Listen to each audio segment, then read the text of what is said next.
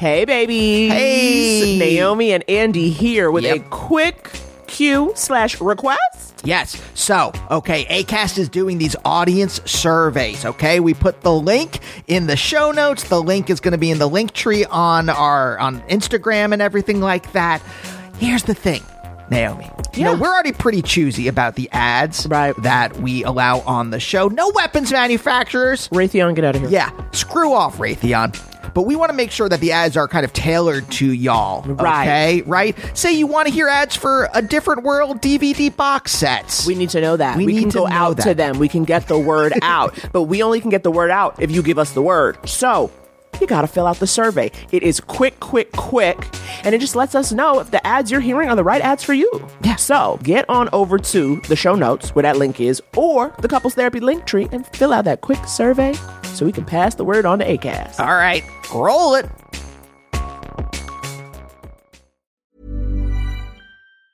Mom deserves the best, and there's no better place to shop for Mother's Day than Whole Foods Market. They're your destination for unbeatable savings, from premium gifts to show-stopping flowers and irresistible desserts. Start by saving 33% with Prime on all body care and candles. Then get a 15-stem bunch of tulips for just $9.99 each with Prime. Round out Mom's menu with festive rosé, irresistible berry chantilly cake, and more special treats. Come celebrate Mother's Day at Whole Foods Market. Many of us have those stubborn pounds that seem impossible to lose, no matter how good we eat or how hard we work out. My solution is PlushCare. PlushCare is a leading telehealth provider with doctors who are there for you day and night to partner with you in your weight loss journey. They can prescribe FDA-approved weight loss medications like Wegovy and Zepbound for those who qualify. Plus, they accept most insurance plans. To get started, visit plushcare.com/weightloss. That's plushcare.com/weightloss. Open your hearts, loosen your butts. It's time for Couples Therapy. Yeah, this podcast is Andy and Naomi's, where they can both laugh and hang with all their homies, talking excellent vacationing with brunches and cuddling, to messy situationships and conscious and coupling, from Netflix hookups to single and with some Hulu, text, sex, regrets, or feeling on your new jubu. They gon' talk about it, yeah, you are invited, needing therapy, I guarantee, baby, we got it. It's couples therapy. Couples therapy. Hello, everyone, and welcome to Couples Therapy. My name is Naomi. My name is Andy. And we're a real-life married couple. A real-life married couple of comedians. And on Couples Therapy, we answer a couple of different questions from a couple of different listeners. Now, Andy, how you doing? Yes, Miss Beckerman?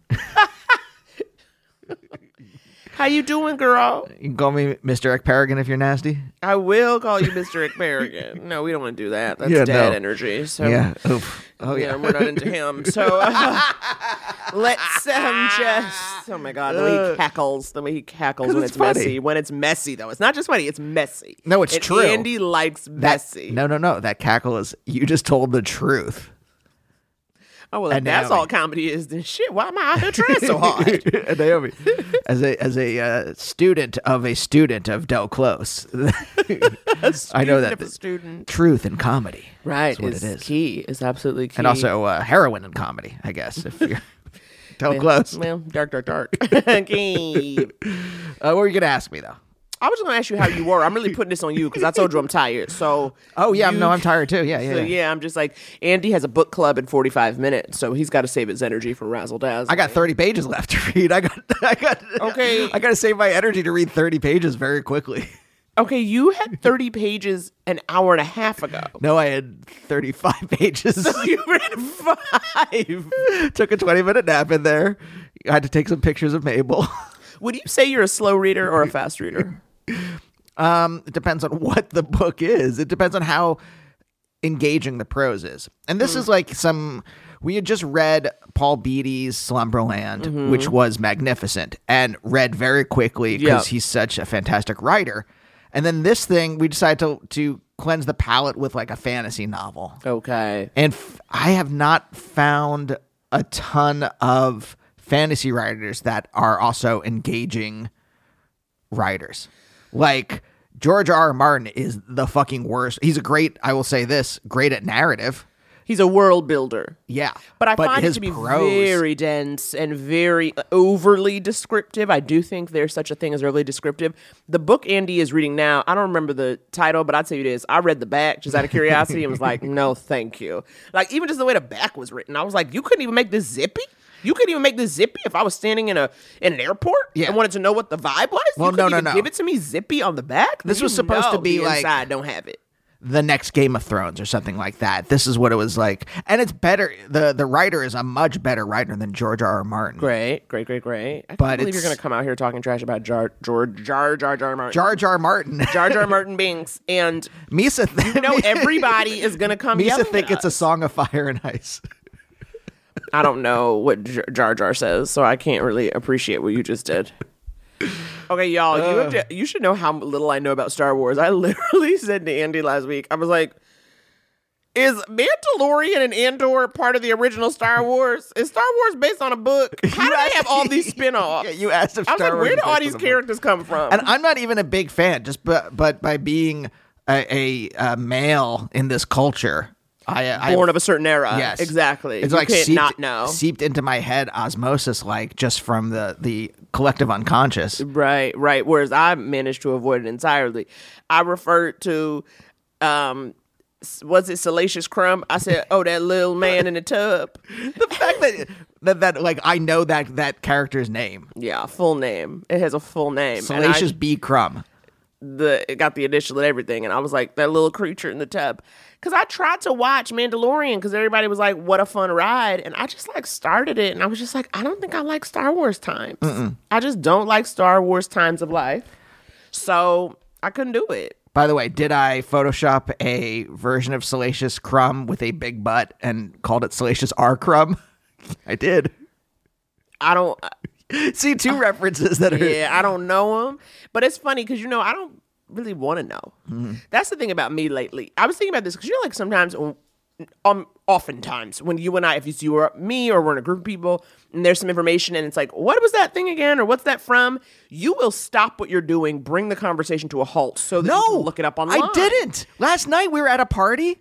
I wasn't there for that But part. I'm telling you, I like this thing. Yes, that might have been Andy at one time. Or But maybe you just do it with me. or maybe it's just with you. Maybe just with me. Andy said, But we can stop this. maybe it's married Andy. Maybe there's a ring on my Wow, finger. okay. But there was a whole conversation of stuff going on where I wasn't like 100% sure of what was it. And I'm just like, just let it go past you.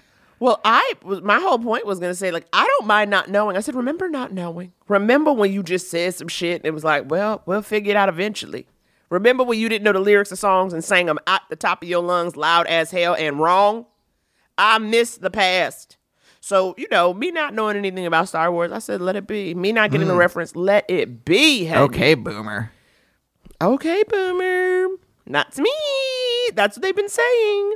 Now, speaking of what people have been saying, we have gotten some fun bad date stories in the reviews for the podcast. Keep those coming. They bring us joy. And remember, 5-star review. Only. 5-star review and a messy story or an anecdote of a messy human that you cross paths with. 5 stars only. I was hooking up with a Scientologist one summer in college. He was a nice guy, but a few weird things happened during our liaison.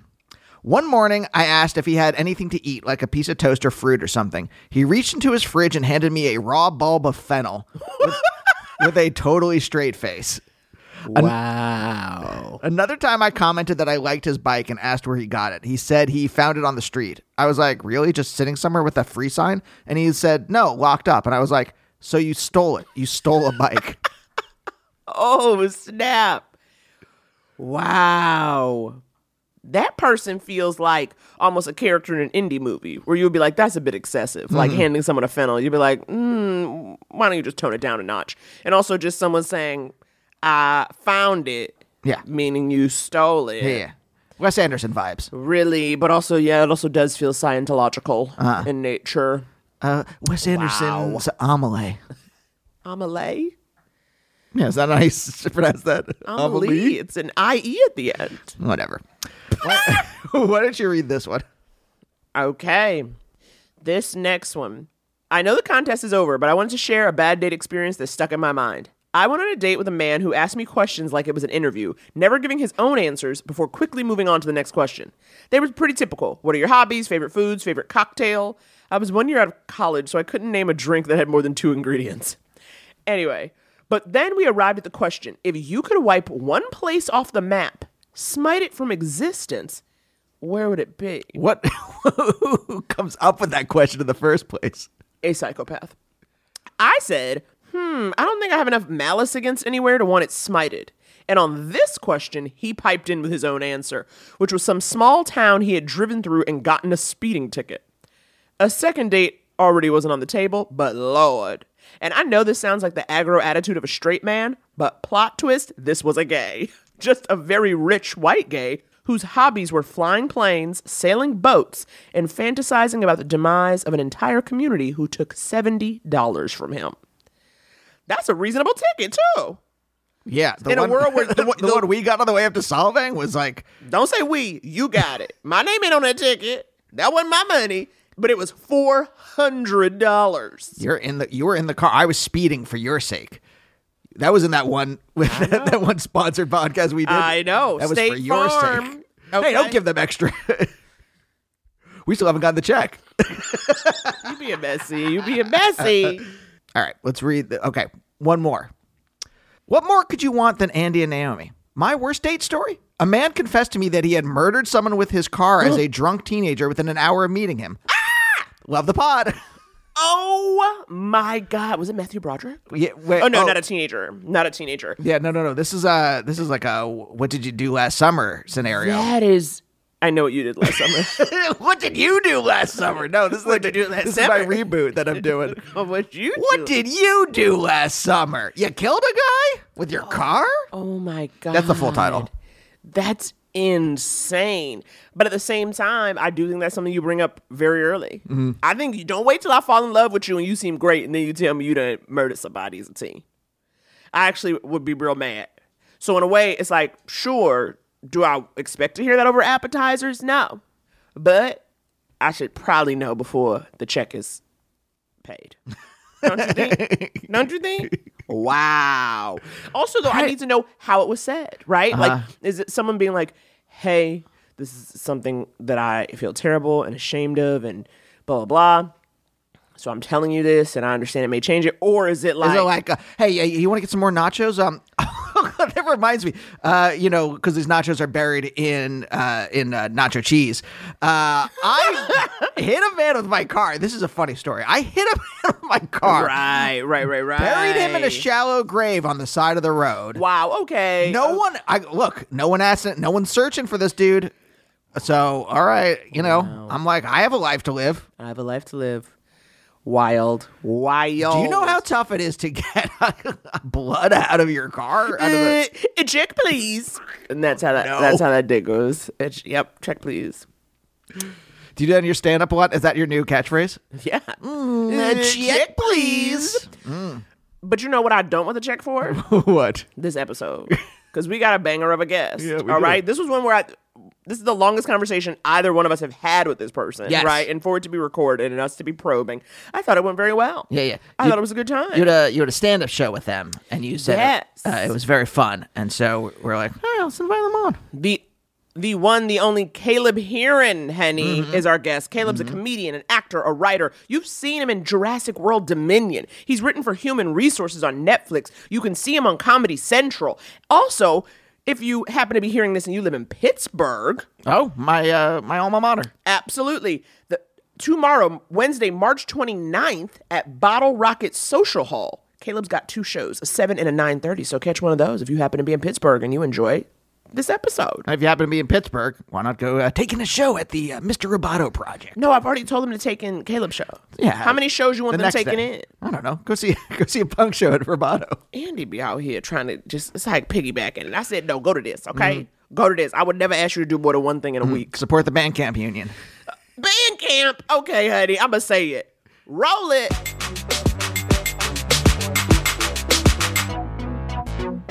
Now, Caleb, just quickly, listeners, you need to know that we've spent about 7 minutes trying to work out the audio to get set up for the episode.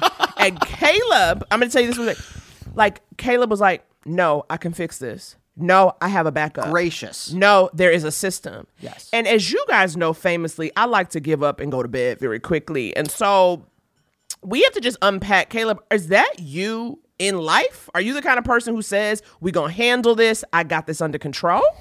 I am. Look, if it was my own thing, like had it been my podcast, I would have said, fuck it, we're going to bed. We'll do this another time. But since the alternative was that you guys would have an editing nightmare, what I am is a martyr. And what I am is a hero and savior. And so I said, no, I can't have that. So yeah, I'm a people pleaser, I think, sometimes. Yeah, I think that's one of the difficulties of doing a podcast where you mostly talk to other comedians and also actors is that we're all people pleasers on some level.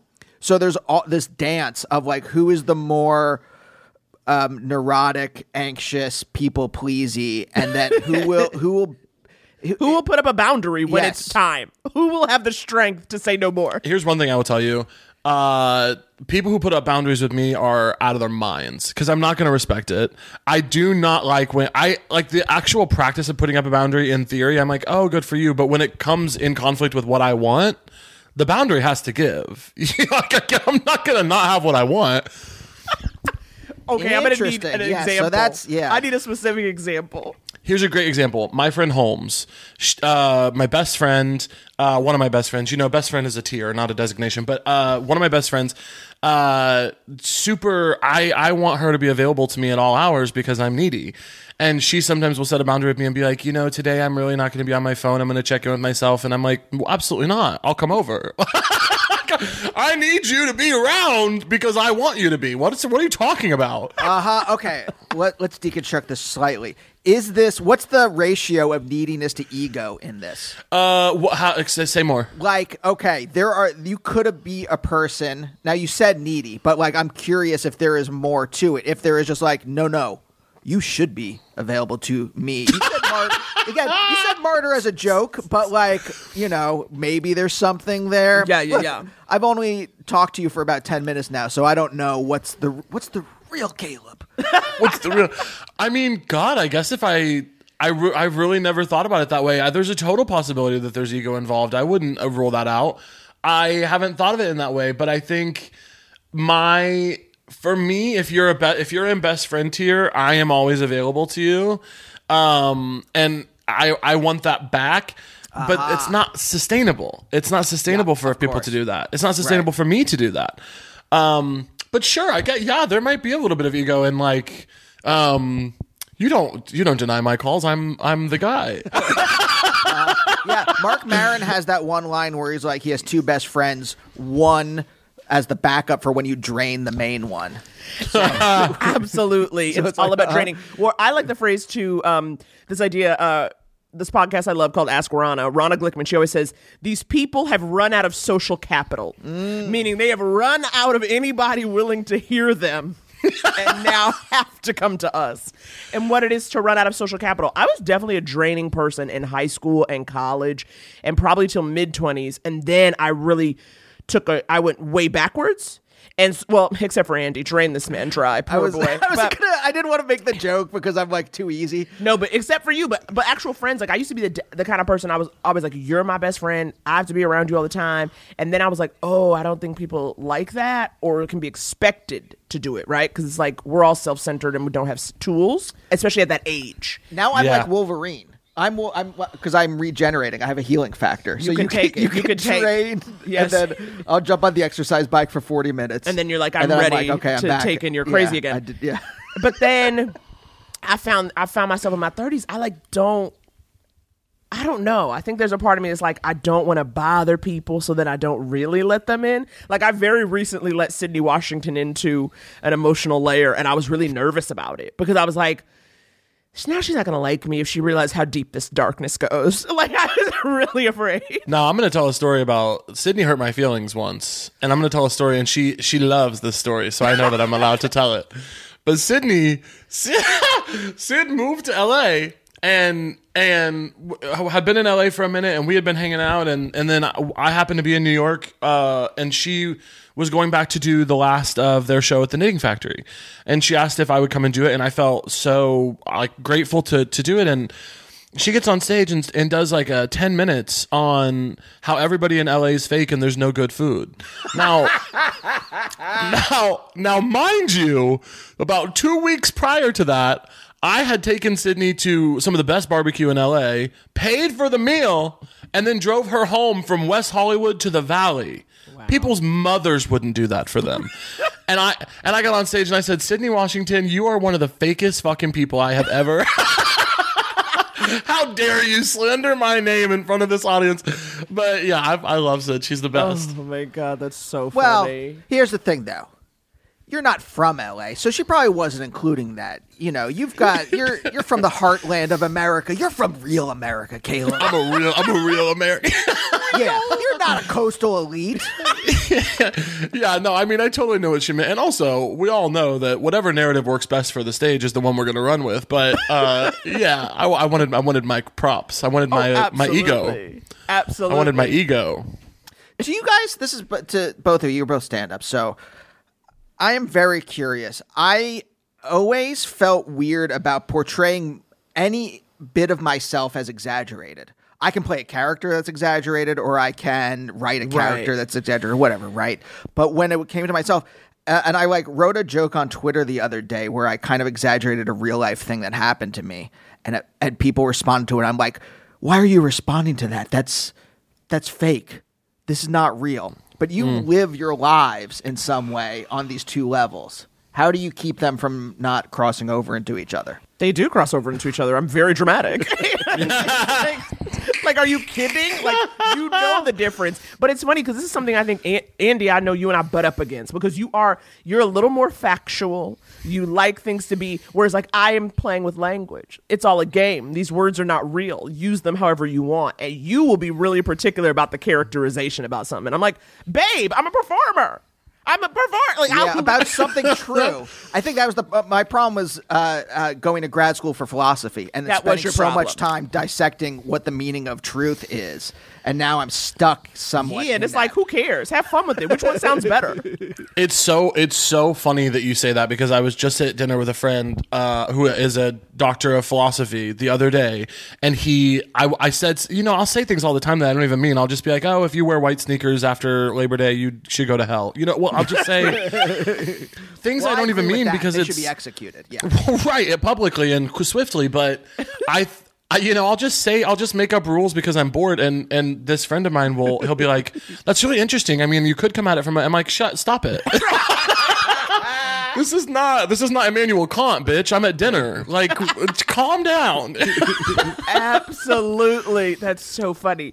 Now, I wanted to ask you, though, because Andy was joking about you growing up in America's heartland, but you grew up religious, and I'm curious about how much of that stays with you, whether you practice or not.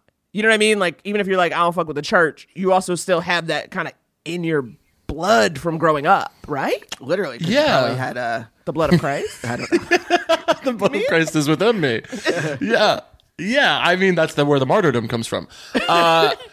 No, I mean, yeah, it was an interesting thing where, like, I grew up in very rural Missouri around a bunch of extremely religious white evangelicals, which is a particular type of religious person, obviously.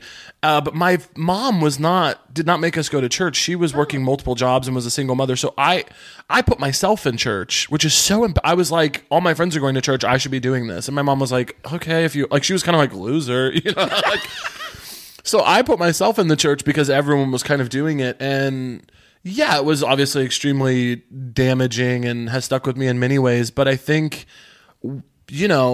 whether I like it or not, there's probably a level of how much I value community and taking care of people that is somehow a result of those experiences, even though it was made pretty clear to me that gay people were not a part of that community most of the time.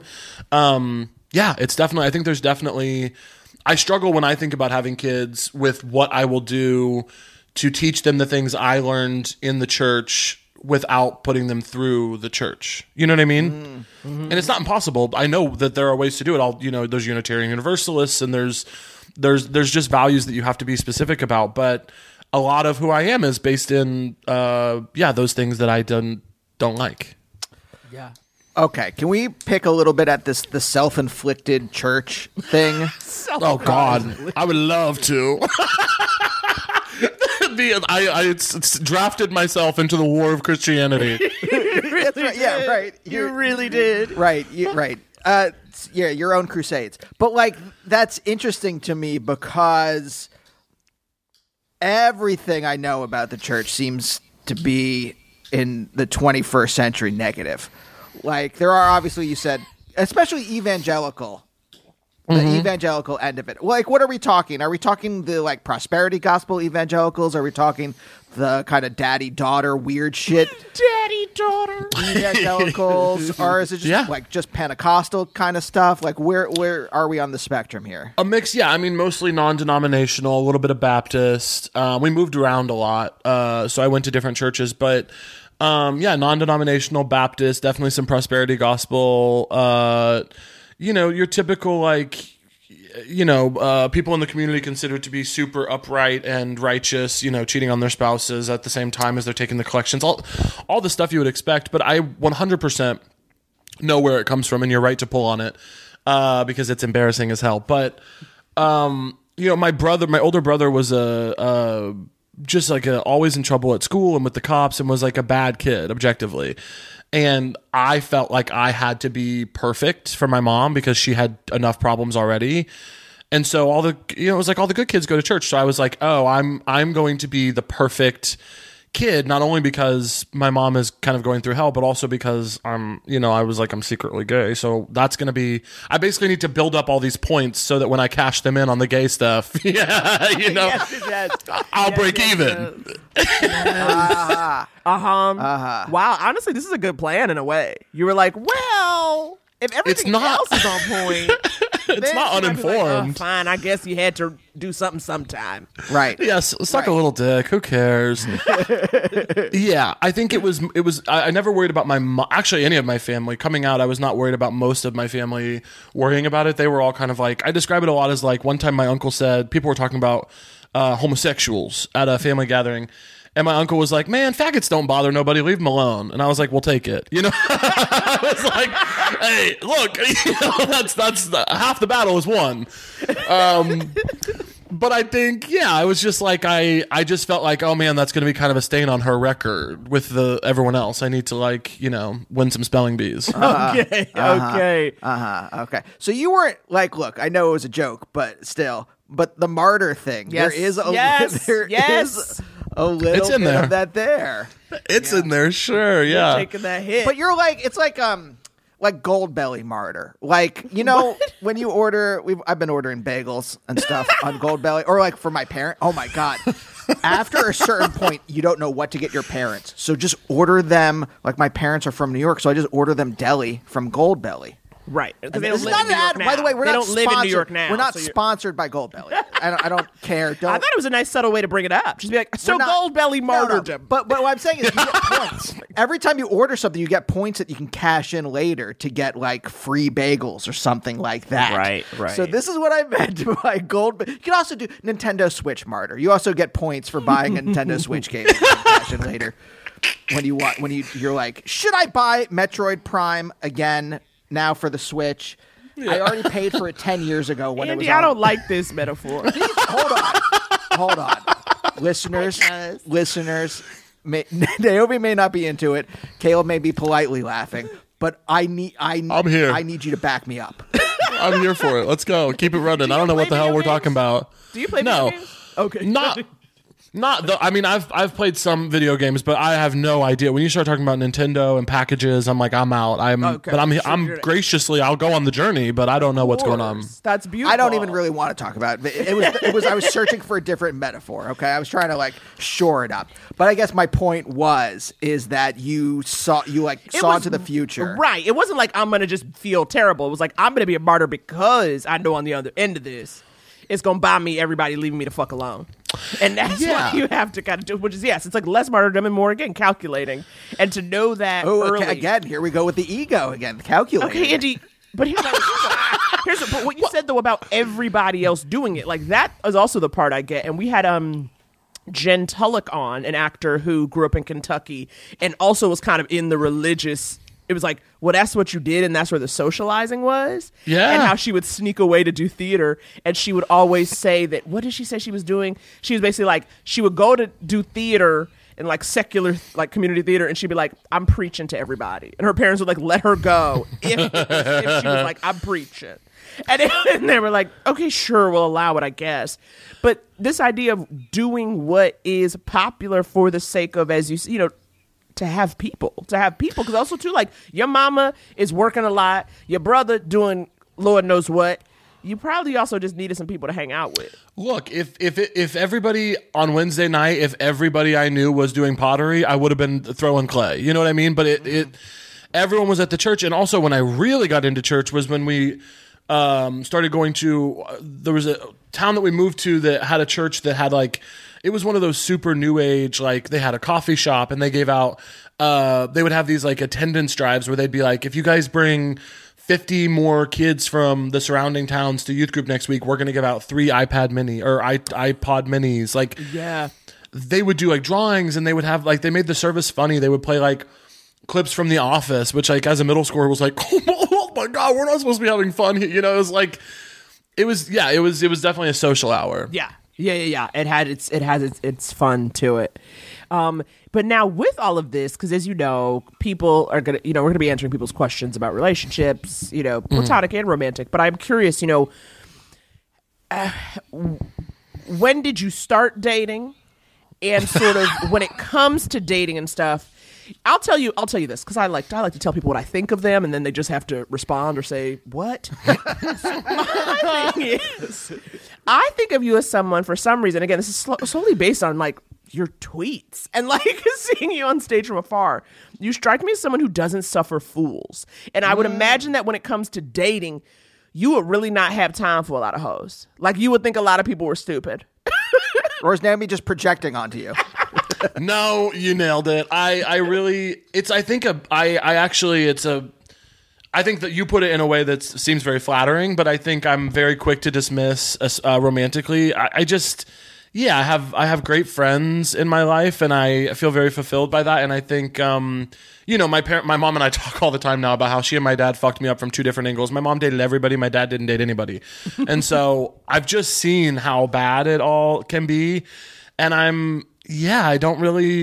I'll date people for a little bit, and then, they'll annoy me, or in my early 20s, I sabotage things because I was scared of commitment, and I am moving out of that, and I recognize when I want to do it, and then I don't. It's still not working out though, so I don't know where we're headed, but I think I just feel like it's also, as a gay man, like obviously you have Grindr, so like there's this kind of what I think is I'm super everyone please fuck, have sex, do your thing, but I think it's a little bit of, for me, a dangerous cycle where like all of my deep fulfillment comes from these like intense friendships that I have that my parents did not really have, this number and this level of friendship.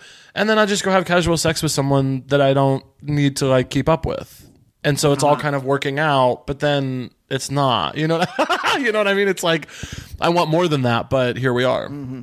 When you say sabotage, was it a conscious thing or was it an unconscious thing? Well, it was unconscious for, I would say, I came out when I was my freshman year of college. So since then I've been trying to date men, and it was unconscious at first. It would be like, I would go on 2 or 3 dates with a really great guy who was like cute and sweet and kind of wants the same things that I do and is funny and smart and all the things. And then I would be like, why does he fucking chew so weird at dinner? This is insane. And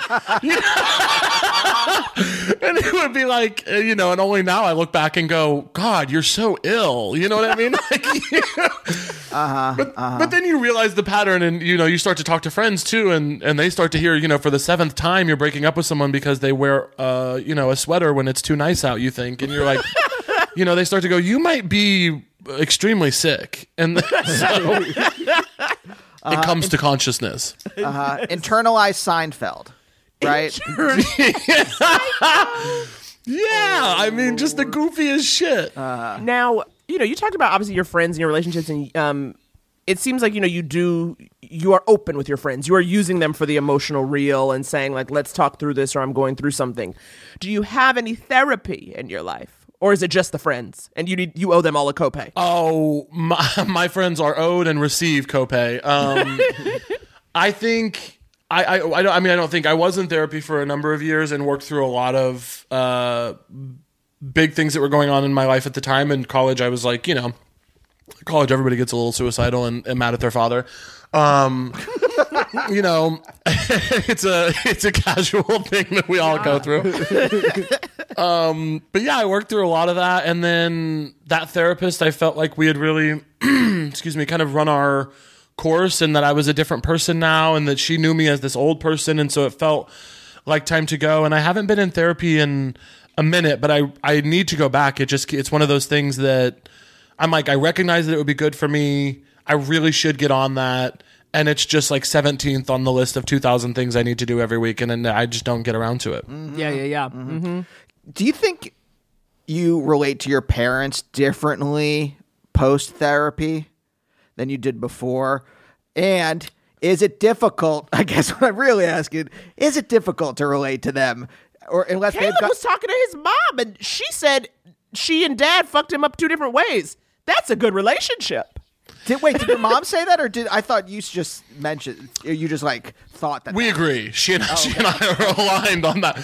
I definitely think that I have, the biggest part of therapy for me with parent stuff was coming to forgive my dad. My dad was an extremely absent, very mentally ill person who was a shut-in and a hoarder, and like he had a lot of stuff going on. And I am lucky to have gone to therapy young enough that I, before he passed, came to a very good understanding with him that like, you didn't want to be a parent. It kind of just happened to you. And I don't want to have a dad who doesn't want to be around. So here we both are in this situation where it'd be great if you didn't have to have a kid, and it'd be awesome if I had a dad who knew how to be a father, but here we both are. And I wasn't mad at him anymore. I really, through therapy, was able to work through like, I feel a lot of empathy for you, dude. And I love you. And I understand your shortcomings. My mom is a lot easier because she's a person who, my mom is extremely receptive to notes. She'll be the first person. I'll be like, hey, I've been really reflecting on this thing you did for an entire year of my life when I was like 14, and it really messed me up in this way. And she'll be like, yeah, we should talk about that because I feel like I fucked that up.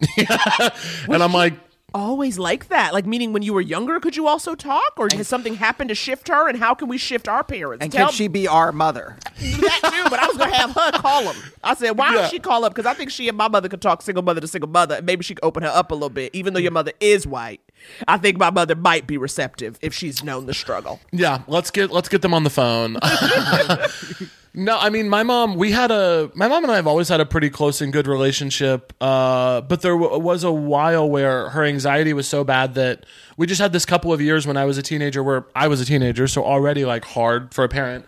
And then she had this untreated anxiety that was making her kind of really difficult to be around. And she went to therapy and got medication, and it really kind of changed everything for her in a way that was needed. Yeah. Wow. I know. That's huge. It helps that she's a nurse. I think that's a big, she realized like, oh, there's a chemical imbalance going on. I should address this. Well, but it's also like, not just that, right? Her believing in science, but there is obviously she's chosen and kept a profession where she's of service and takes care of people, right? And then is like, okay, now what do I do to take care of the people at home and take care of myself? Because it would be very easy to just forget about yourself and just be focused on, like I know if I took care of people all day, I would just come home with a milkshake and say, leave me alone. I have nothing to say. I kept people alive. What you want from me? It would be easy to just shut off. Well, it's so funny that you say that because it's one of the biggest fights, and I think it was a huge breakthrough for us that we ever had, was when I was like 16. She's a nurse, and she is like she got into it because her mom died young when she was young of cancer, and the nurses really took care of her. And so like she really goes to work every day with this like weight of the world on her shoulders.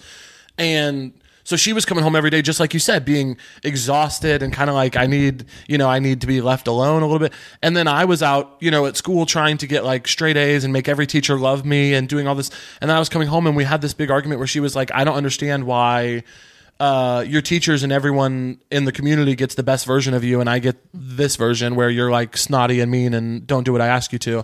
And I'm like, same girl. I don't understand why your patients get like this thing, you know, you talk about your patients like they're the best thing on earth, and then you come home and yell at me because the chicken's not thawed. It's like, can we get a grip? So that was a real breakthrough for us, that I think both were suffering from this, like, I didn't understand really the depth of it when I was 16, obviously, because I was a child, but I look back and go, oh, we actually both were really tapping into something that needed to be said at that time. Right. But she's able to take notes. That's the difference. And I think that is inherent to a personality. I don't think you can make somebody able to take notes. I really don't. I think they either are the kind of person who's receptive or they're not. And they can fight against it and work with it, but I think there will still be that defensiveness. You know what I mean? Hold on. I disagree. I was a person who couldn't take notes. And while I'm still a person who has difficulty taking notes, it is so much better than when I was younger. Naomi. Well, yes, but you said still has difficulty, and that's what I mean. Like, it is something you have to work on, and you do work, but it's not, you need to take that beat. You need to walk away and then be like, okay, you know what? I hear what you said. Whereas, I think about what that means for a teenager and for a child. Because I don't know, I'm following this white woman on Instagram. She a doctor, and she be doing threads about letting go and forgiving and boundaries and shit. And I'll be like, okay, yes, you are right. But one of the things she was talking about, too, where it's like, look at your parents as humans and look at how they regulate their emotions and look at how they, because basically see how your parents react when other things don't go their way that has nothing to do with you. And then you'll realize, oh, this wasn't about you. This is just how they handle negativity or pushback or anything. And it's like, oh, and that's just a personality that you can't, it just is what it is. And as frustrating as it may be, it's like that was their map, and that's that personality regardless. And to me, it's like very nice that you had a parent who could hear you, because I think when you grow up with a parent, one or both, who don't hear you, that's when you become a problematic adult, because you never learned that like what you thought or felt was okay. So then you find other ways to deal with it. And you know what I'm saying? I don't know. I'm on a journey. I'm on it with you, babe. I think my mom made a ton of mistakes as a parent, as parents are going to do. But the biggest thing that she offered was, communication. I remember when I was in high school that like all my friends' conservative parents were being like, if I ever find out you're smoking or drinking weed, you're dead. It's the end of, no car, no whatever. And when I asked my mom about like weed, I was like, have you ever smoked weed? She was like, yeah, one time, made me really sleepy and really hungry. I didn't really enjoy it. And if you ever do it, please just call me. Don't drive. Like, it was my mom was not I'd rather you do it at the house, mom. She wasn't cool, but she was like, yeah, if you get super drunk at a party, I'm going to be a little upset, but like, we will deal with that in a constructive way later. I want you to call me, and you won't be in trouble for getting drunk. We'll just have to have a discussion about how we keep you from, being in the middle of nowhere with your car and full of alcohol. But I think, the communication and the ability to talk to me like I'm a human being who's going to make decisions that aren't based in a fear of her is something that a lot of parents don't get right. Yeah. But then it's what's funny though is because, okay, so you've got this where like, yes, of course, as you said, all these mistakes. We're not saying that like it was a perfect childhood in rural Missouri, but like we're not saying that. But then I think it's funny that there was an openness there, and again, you feeling like I wasn't afraid to come out to my family, but then at the same time, when it comes to you on your own relationship and romantic journey, you're not giving that openness out. Damn it. Well, hold on a minute. Tell me. Now, hold on a minute. What is this podcast? Because I thought we were going to have fun, and no, you're 100%. It's called couples therapy, but really, it's a psychological deconstruction. We really hope to like turn your life into the hedge maze from The Shining. No, I love it. Look, you're right. Look, romance is an area of my life that I am like really working on now. I feel like when I was 22 and moved to Chicago after college to like start doing comedy, I was just like, it was all comedy. I was just like anything to get up, anything to like make $12 so I can have McDonald's for dinner. Like just truly so like trying to be a comedian. And now I'm like, I don't even know if I want. I'm a comedian. I'm about to move home and open a bookstore. You know what I mean? I'm like, what was this all for? But I think, I'm definitely thinking of it differently now. And I think also was a very mature kid, took care of my parents a lot emotionally. And I think now I'm trying to like be more open to the idea that I need someone in my life rather than having to do everything myself. That's the thing with the relationships that comes up a lot. I go, well, I can do everything. Why would I have you around? Yeah. No. Yeah. No, and trust me, I'm not somebody who's like, everyone should be in love. Are you okay? You're single. Are you okay? It's more that because you're just such a catch to me. And you're so open that I'm like, that's very interesting to me because it does feel like it's an actual choice, but a choice to be like, yeah, if you had been like a soulless person who was just here pursuing fame for fame's sake or something like that, then we could be like, yeah, sure, this all makes sense. But you don't seem to be that person. Yeah, there's this emotionality to you. There is a depth there where I'm like, oh, okay, so you're just like, yeah. I'm like, it's interesting that this is that one section. That's why. Trust me. I believe you are the freest you'll ever be, and you should continue to feel free and go to Paris on holiday with Nori Reed. Okay? That's the best. No, I totally, it's 100% true. And I don't think everyone needs, I'm open to not feeling this way. Right now, I feel that I'm a monogamous person, and I'm interested in monogamy. I want like kids. I massively want kids and a family and like, so it's something that I need to work on to get what I want. It's not that I have to have it because that's what people have to have. It's that it is something I want and it's not working out. It's not going well. And I will say, if you're looking for eligible, down-to-earth gay men to build a life with, Los Angeles is not the place, love. It's not. It's just a lot of the gay men out here are, need to serve some time in jail. And whether we like it or not, that's how it is. Yeah. To really humble them. And to get them off the streets because it's all of it. I mean, sure, there's lessons to be learned, but let's get them out of the population because they're doing things that on Instagram and Twitter that shouldn't even be. Yeah, I can't. Gay men are. I wish I was into women. I really have started trying again. I'm like, maybe I took it off the table too soon. Well, we on the show are not. We are for prison abolition, but maybe there can be like an island or something where you can send. Yeah, or it doesn't have to be. I also am for prison abolition, but I think maybe we just it's still prison, but we call it something different. Or, just for this one specific cause because it would mean a lot to me. It can be like a Club Med or something like that. Like yes. But you don't want to create too much of. You don't want them creating too much community and then making plans because that defeats the purpose. Yeah, and you can't put them together because they're going to come up with all kinds of opinions and routines, and it's just not going to work. You know what? I think this is a perfect time to take a break because now I feel like we do know Caleb and we do know his plans, and now we can help answer some of your questions. Okay, we'll be right back after this.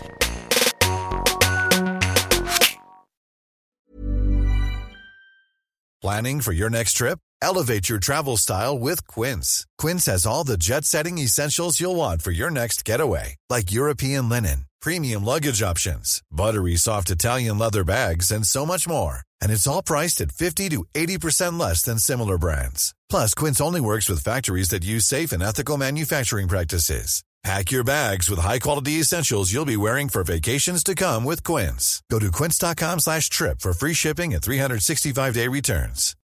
Life is full of what-ifs. Some awesome, like what if AI could fold your laundry? And some, well, less awesome, like what if you have unexpected medical costs? United Healthcare can help get you covered with Health Protector Guard fixed indemnity insurance plans. They supplement your primary plan to help you manage out-of-pocket costs. No deductibles, no enrollment periods, and especially no more what-ifs. Visit uh1.com to find the Health Protector Guard plan for you. Hey there, it's Michelle Norris. I'm host of a podcast called Your Mama's Kitchen. When I travel, I'm usually looking for a way to find a taste of home when I'm not at home. And one of the things I love to do when I am at home is entertain. And Airbnb allows me to do that. When I was in California recently, I rented a house that had a great kitchen. And when we were sitting around the table, we were all thinking, we're in someone else's house. Someone could be in all of our homes as well.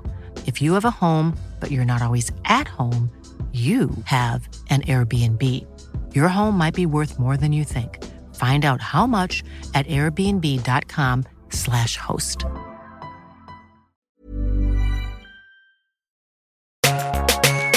And we're back, honey, here with Caleb here to help you handle your scandal, okay? Caleb said when he was 16, mama, same bitch. So that's the kind of openness and honesty Caleb is going to be bringing to answering your questions, okay? Because if he can talk to his mama on the real, he can help you with your situation. That's not that deep. All right, we get questions from all over: Gmail, Twitter, Instagram, voicemail. This first one, Naomi, is it? We have a surplus. We've been doing a little too many voicemails. We have a surplus of written. Okay. No, I love when they're coming to us with an open heart, no matter where it comes from. So I'll take it from Gmail. Do you want to read this one? This comes to us from Nate. Okay, on Nate. Gmail. Okay. Hi, Andy and Naomi, and delightful guest. That's Caleb. I love your podcast and the way you're both insightful, excellent listeners, and empathetic. Your advice is always spot on, in my opinion. Thank you so much. Just a few background details on myself. I have diagnosed OCD, and 5 years ago, I was in a 9-year relationship where my boyfriend was verbally and sometimes physically abusive, always when drinking. Jesus. I am a 39-year-old gay man in a committed relationship for 2 years with my slightly younger boyfriend. We initially met on a dating app and went on our first date a few weeks later. The 1.5 hours we were at the zoo on our date, I was asking most, if not all, of the questions, with little questioning from him. After the date, shaking his head back and forth. After the date, I felt empty and depleted, but he felt invigorated and excited to meet again because he felt I was really listening to him. Drained, because you were drained. Exactly. He drained you. It's like, what? Okay. He was Lestat. Fast forward 2.5 years. Did I get that reference? No, that right? was very good. Okay, Interview great. with a Vampire. Fast forward 2.5 years, and throughout the couple of years, I have expressed my need for him to ask more questions. 2.5 to fully sit in my experiences for a minute and reflect on what I'm saying. This makes me feel very connected. He always meets my needs by asking me more questions and with genuine curiosity. He says it's difficult for him to focus because of his diagnosed ADD. Also, I have learned he was reprimanded for asking questions as a child. My fear is that he is narcissistic. Can you write down? My fear is that he is narcissistic, as he will mostly relate his own experiences back to himself. I think you mean my own. Anyway, as a way of showing that he is listening. Is it wrong for me to prompt him, as I've done these past few years? Is this the same as trying to change someone? We both love each other very much. He was there when I've been sick, when my dog passed away. He cooks for me, has the same values, buys meaningful gifts, shows true affection, etc. What do you define as an unhealthy relationship in terms of communication? Is the fact that he meets my needs a good thing? Thank you for answering my questions if you do decide to answer. I'm sensitive to feedback, but I trust both of you. Love you both, Nate. Okay, so we heard at the end, been there when I'm sick, dog passed away, good partner, except for this inability to ask questions and listen to him. He's saying, he's like, sit in my experiences for a minute, reflect on what I'm saying. What did we think, Caleb? Well, it gets so... Okay, at first, I'm like... First date where someone doesn't ask questions and look, maybe this is my problem. If we go on a first date and you don't ask me questions, we are never fucking talking again. Right. Right. Ever. Yep. That is the job of the first date, bitch. Like, what? Yeah. But then to say, we've been, and I also have some issues around like, oh, he was reprimanded as a child. Grow up. I'm sorry, but at a certain point, it's like... People do this into their 30s and 40s talking about, when I was a kid, it was illegal to eat snacks in my house. Shut up. Like, you got to grow up and get past it.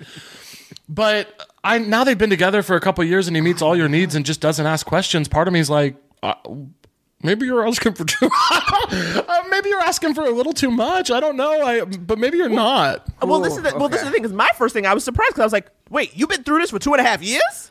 Right? Like, I was like, you went through 2.5 years of somebody who just sitting there dead-eyed while you're talking, but everything else is going well. He loves you. He treats you well. Well, because I'm like, that's how you make it 2.5 years. You want risotto for dinner, right? But he's like, also like when you tell someone a story and they're like, he's like, yes, that's just like that time I had this situation, and he's like, I would like to not talk talk about you. That's another thing. But I'm like, so that to me is maybe they're an interviewer for a living.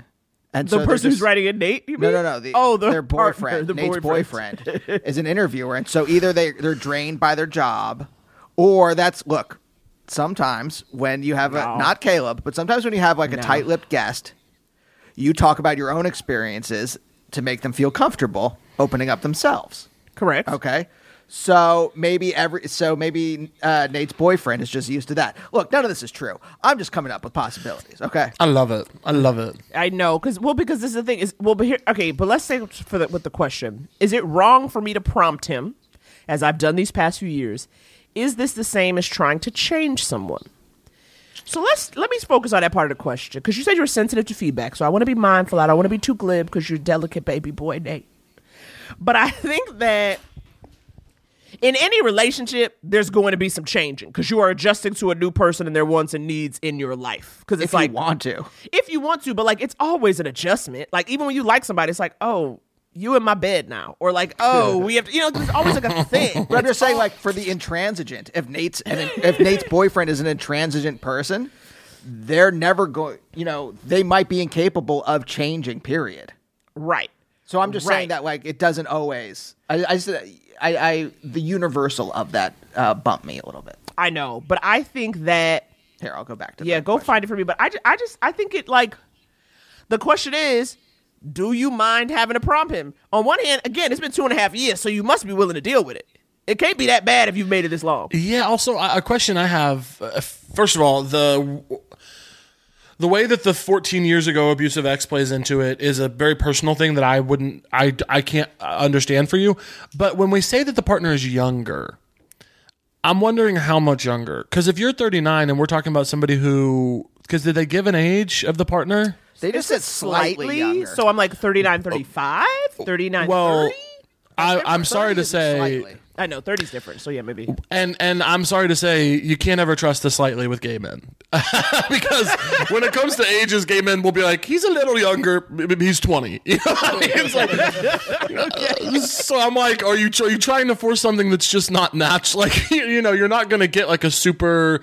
I would love to know the age of the person and where they're at in life because also 30 is far different. 30 to 39 is like, yeah, they might not be feeling the same way about this that you are. Right. Well, and certainly where, narcissism falls, right? Like certainly again, if it's 25, oh yeah, of course he's just talking about himself. That's just what you do. Yeah. I think, Caleb, though, you bring up an interesting point. I know people who have dated terrible people and then the next person they date is just slightly less terrible than the last one. Mm-hmm. And so they're like, this person's amazing. So maybe because Nate had been in a awful relationship prior to this new person, to the non-questioner. I don't know what to call them. Mm-hmm. What are we calling them? I'm calling them the narcissist. The narcissist. It's fine. You're really making a bold declaration. It's fine. I'm one too. Like it's like that's just yeah. I get it. I don't know if I would call you a narcissist, but I could lean in if I want to. Yeah, you got narcissistic tendencies. I could lean in. I wouldn't say that's your main. No, I don't think so. That's why that's why people like me ish. Ish. People love you. I guess what I would say to Nate is only you can decide what's going on here, but I guess something that I'm feeling about the situation is you don't just deserve better than awful. You deserve great, unequivocally. And so, if this doesn't feel great, including the context, even in the question, to me feels a little bit like maybe you think that you should be grateful for this because it's not, the abusive situation you were in before. And also maybe I'm fully inventing that. Nate, you can give me a call. We can talk about it. But I think, I don't know. The idea that you should be happy with something that's better than awful, even though it's not great, I think is not, to me, doesn't feel correct if that's what's going on. Right. Of course. I agree. Of course. I think so. But I think it's also, I think it's like, it's on you. Like, how draining is it for you to be with somebody who's not listening? How much work does it feel like it is when you're like, hi, I would like you to listen to me now? If that is not feeling natural, if that's not feeling comfortable, if you're still feeling frustrated, that's not something you should have to withstand for a long time. Because I think you can find someone who will cook and buy you meaningful gifts. I think you can find that, and along with, Tell me about you. Tell me how your day was. Give me the follow-up. What happened with Brenda in accounting? Like you can Naomi, find you that. do not want to hear about what Brenda in accounting did today. Yes, I do, because I love you. Oh my You God. can yell about Brenda. She cooked cod in the microwave. Cod. A full cod. Head on. Do you know what is absolutely sick about me is in the moment where Naomi was talking just now, after I had said you deserve great and not just better than awful, I went into my own head and I said, you might have just changed this guy's life. I imagined him listening to me saying that and going, wow, that was exactly what I needed to hear to do what needs to be done. Like, I literally started fantasizing about this podcast changing his life and him, like, thanking me later. In like 10 years, he finds me at a coffee shop and says, what you said on that podcast really changed everything. Like, that's sick, right? Well, Naomi did ask you how much of the church has stayed with you. And that, to me, is an That's example. There's illustrated before us how much of the church is there.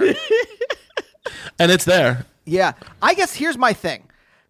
With the whether the narcissist, as Naomi is calling him, whether he's worth it or not, is this a minor part of the relationship that's just kind of nagging at you? Or is it present all the time and you feel it in every interaction? Because if not, then I would say lean on some friends a little more. But if it's for talking there, about your feelings and stuff. right? Yeah, but yeah, if it's there deforming space-time like a singularity, then maybe everyone else, Caleb and Naomi, are correct.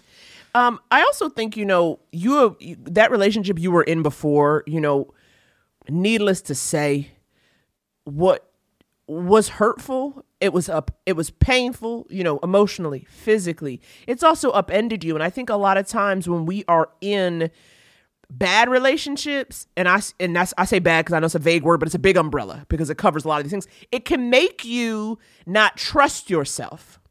When you're in a bad thing, it does make you think, okay, how did I get here? What did I do to quote unquote deserve this, which no one does? Mm-hmm. It makes you question yourself. And it makes you think, do I not know what's good for me? And so that could also be at play here. This feeling in general about a person of like, okay, am I missing something? Is this a flag? Is this going to be bad later? What it is, because I'm sure the person you were with did not start out hurting you. So it was the old person or the narcissist? The relationship that ended 5 years ago. So you may be feeling like, okay, is this bad? Does this mean this is really bad? Is this worse than it is? And, right. That's that's part of you trying to protect yourself and trying to make sure that you never have to go through something like that again. And I think that you said you have diagnosed OCD, so I'm assuming if it's diagnosed, there is a doctor in your life. And I think this is something to also bring to them too, the conversations around this, just so you can kind of get clear. Because again, your boundaries were demolished by your previous partner for a long period of time. Yeah. And so now you're trying to figure out, okay, what is right and what is right for me and what is not. And I think, those are worthwhile questions. Don't not ask that. But that's also at play in you assessing, am I trying to change this person? Are they a bad person? Are they right for me? I think that to me is, again, when you give us the backstory, I'm using the information you provided, Nate. Okay, I'm analyzing the text. I wonder too if the OCD plays into this. If your refusal to break up with the narcissist is, well, what bad thing is going to happen if I do this? Like everything. Well, we don't know how it manifests. Now that's getting to doctor territory. But I'm just saying. Grade. Maybe look at that too, if Yes. that's part of it, Yes. or if that is the entirety of it. I have friends who have severe OCD, and it's a huge problem in their lives with things like that. Right. It stops them from making changes. Mm-hmm. But Nate, I do want you to follow up with us. If Caleb has changed your life, please DM him on Instagram and let him know, because I think that will help him. Yeah. This will help. And- Well, maybe not. Maybe that'll just fuel your own narcissistic fires. Caleb. My God complex. Yeah, I just also want to say, speaking of God, I serve an awesome God, because right after I said gay men need to go to prison, we got an abusive gay man in the chat. And so you just look at the facts, and I'm kind of firing on all cylinders here today. Do you have time for one more? I do have time for one more. All right. Perfect. Why don't we do this? This is a voicemail. Here we go. Okay, wait. Let me just say the number, you guys, as always. 323-524-7839. There's a 3-minute limit now. You got to keep it right and tight. Don't be giving me no long-ass voicemail, and you don't even get to the question before you cut off. But what happens a lot of times is people will get cut off, and then they will call in a second time with a more succinct version of it. That's true, but then you So I would say practice before. Okay, or a voice note. Anyway, the point Isn't that what you want from a podcast? Them telling you... me berating you to practice. Berating you to practice before you call I love in. Isn't you that- all. You know I love you. I'm just being auntie. If you guys are even thinking about participating in my podcast, you better fucking get it right. Do not call in here with a 3-minute and 10-second problem. I'll kill you. Here we go. This is less than 2 minutes. Hi, Naomi and Andy. Please disregard the last message I just got. My brain literally short-circuited. But anyways, I love you guys so much. I have a really simple question, but it's also one that we could literally spend hours diving into. All my friends have different answers to this, so I'm really curious what you'll think. I just started dating this new guy, and honestly, he just talks about his ex-girlfriend a lot, way too much. And listen, we both went through breakups kind of at the same time. It's about to be a year, and we were both in serious long-term relationships for 3 years. So I get that our exes were a big part of our lives. However, why does everything remind him of his ex? I was talking about how much I hate running and how I think it's a form of torture. And then he says, oh yeah, my ex was in a run club that met every Sunday, blah, blah, blah. And then he moves on, and I'm like, okay, but I literally do not care. But also, is that mean to say? Is it mean to bring up the fact that, hey, you talk about your ex way too much, and it makes me so annoyed? And I know it's not malicious. I know it doesn't come from any bad place. It's just unbearable to the age. So yeah. Also, one time you guys said you didn't have any Gen Z listeners, and I am a Gen Z listener. I'm 25, and the guy I'm talking to and about, who still always talks about his ex, he's 28. So, I don't know if that helps. I really like this guy, and I feel like he's really, really great, but I'm just concerned that he's not over his ex, and I've reached the topic pretty often. I'm like, hey, are you sure you're in a place to start dating? And he always, affirms me how much he likes me and how excited he is for this. So I just feel very very Okay, well, I can't wait to hear what you guys think. Thanks so much for everything that you do. I love your podcast. Bye. Dump 'em. First of all, she sounds adorable. I love her. right? For sure. Lovely energy. Lovely energy. But it's funny because I almost thought, I was like, are you 25? Because I could hear the youth in her voice. And I don't know Yeah. the clarity. Again, it's not like she didn't, it wasn't like you sounded, it wasn't like, oh, you have a childlike voice. There was just an energy to it, a bounce. There's a hope. Positivity. Yes, a clarity. There's a hope and That's it. positivity. Yes. Yeah. I will say one thing about this that struck me is she said that she's breached this subject a couple of times, and it's been, are you sure you're ready to date? I think it might be time to take it off of him and put it on you and say, hi, this is making me, you talk about your ex-girlfriend a lot, and it's actually starting to make me kind of insecure and uncomfortable. And I think it's no more about is he ready to date and more about you're actively kind of hurting my feelings, and I don't like this. Yes. Yeah. Yeah, I think 100%. oh my God, Caleb, you literally took the words out of my mouth. I was like, because you're putting it on him to give you an answer to something, which, again, if you've been seeing him for a little while, then it's like, yeah, of course he does like you. I think he's more likely to change if you're like, hey, this hurts my feelings. This makes me feel as though she is always on your mind. Yes, and that is scary. I know as someone who has had to learn that kind of language, that is very scary to be, because it's a vulnerable thing. The other thing is saying something about the other person. You're criticizing the other person, and it's not opening yourself up. Right. But to say, hey, that actually hurts my feelings when you keep talking about, whenever I bring up oh, I think I'm going to bake some bread, and you're like, oh my God, my ex smelled like fresh bread all the time. What? Why would you say that? Also, you're going to get more intel from the response to that, right? Because the way that someone responds to you asking a clarifying question about them that they get to decide their feelings on is one thing, but the way that a potential partner responds to you saying you're hurting my feelings is massively different and extremely clarifying, right? Right. Another thing too, just out of curiosity or something to think about, and this can happen with, again, because you're 25, 28, young guy, depending on the relationship, sometimes he will be bringing up that ex and you realize, oh, that's because that was your only friend. You know what I mean? Because it was like, oh, that's the only person you hung out with. Y'all were one of those couples. That and is again, real. It's not for the best, but that could also be at play here. And that's just something that, you know, you, the caller, you know or don't know, where it's like, do you always bring her up because that's the only person you hung out with for 3 years straight? In which case, that's sad and that will not be us. And I think that could be part of it. But I think ultimately, yeah, Caleb, like, you're right. The phrasing it, when you say I brought it up, you got to maybe try bringing it up a different way, because if you bring it up in the way that does say what you're saying, which is like, it makes me feel bad. It makes me feel as though she is still, you know, ever present. And how do I compete with this part? Not compete, but, you know, the insecurity that can trigger. I think that will get you some of the change you need. And if he still doesn't change, then that's your answer to, should I break up with him or not? Mm-hmm. Also, I'd be interested how often he's bringing her. Like, the specific example that she gave was like her saying something that, like her saying, I don't like running, and him being like, my ex loved it, is kind of a one-up in a way that feels like, I would be interested how often the context is, well, my ex-girlfriend liked or was good at or had a better take on or whatever. Or opposite of. Oh, is he doing like, what is that? Pickup artist type shit. He's not trying to neg her. You mean like negging her? Interesting. Well, we don't know. I'm just saying, like, if Naomi, if you said something and I said, oh, my college girlfriend did blank, you're like, oh, I really hate indie rock. I'm like, well, I was in a band with my college girlfriend. Would I get back together with her? Yeah, that's what that'd be fucked up. If I said that to you, that would be fucked up. Right. So right. that's why I'm just like, is he negging her? Right. But again, that goes back to the no, you should not be with him. No one has time for that nonsense.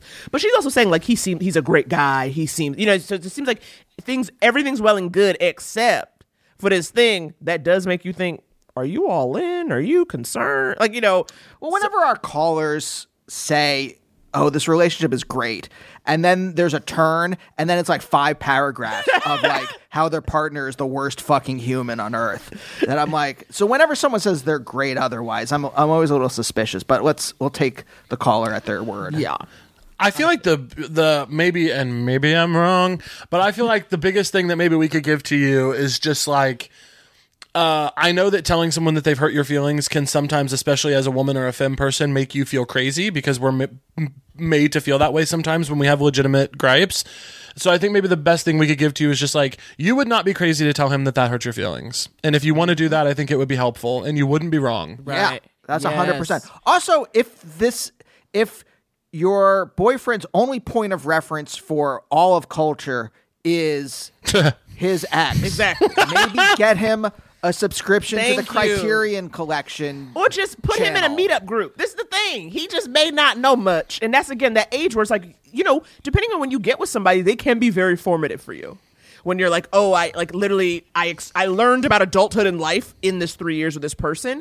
But now what they have to learn is that, okay, now you're in a new relationship and people don't like hearing about your previous relationship. Mm-hmm. Like, this is just a thing you need to learn about what it is to meet new people and date them. Even if we're not forever, you shouldn't leave this doing that. I'll give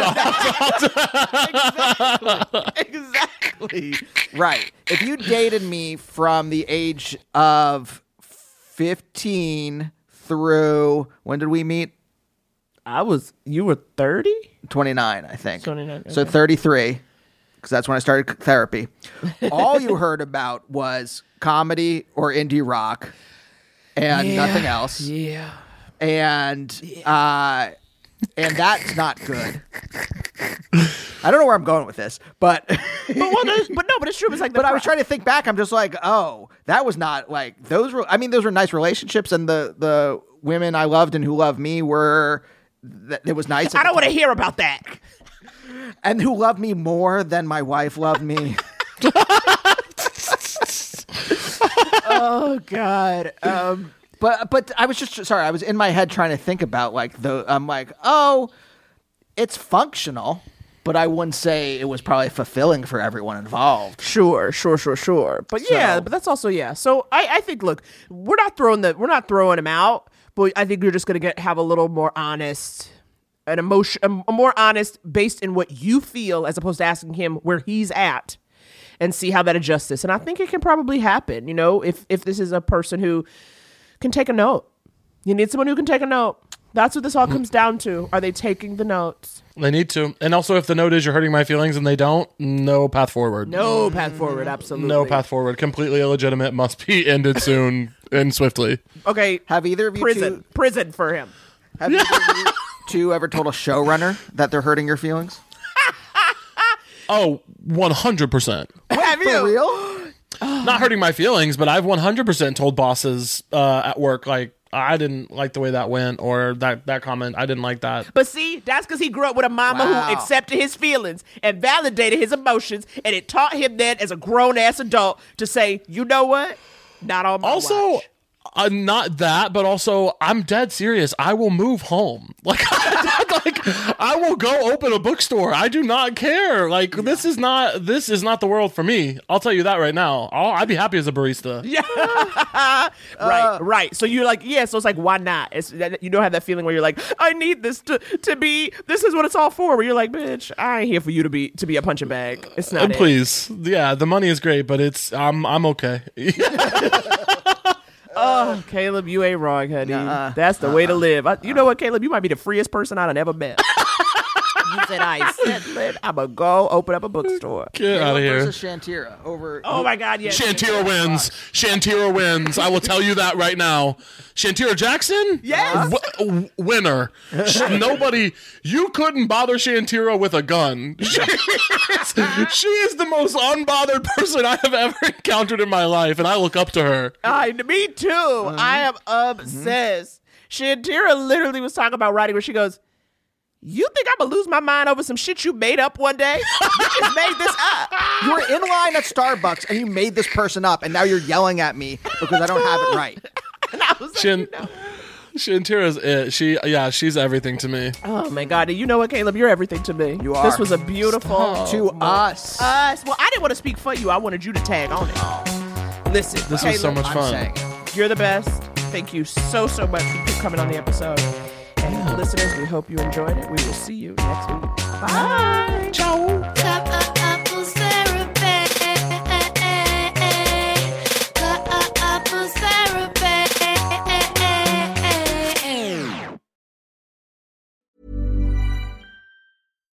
Why don't more infant formula companies use organic, grass-fed whole milk instead of skim? Why don't more infant formula companies use the latest breast milk science?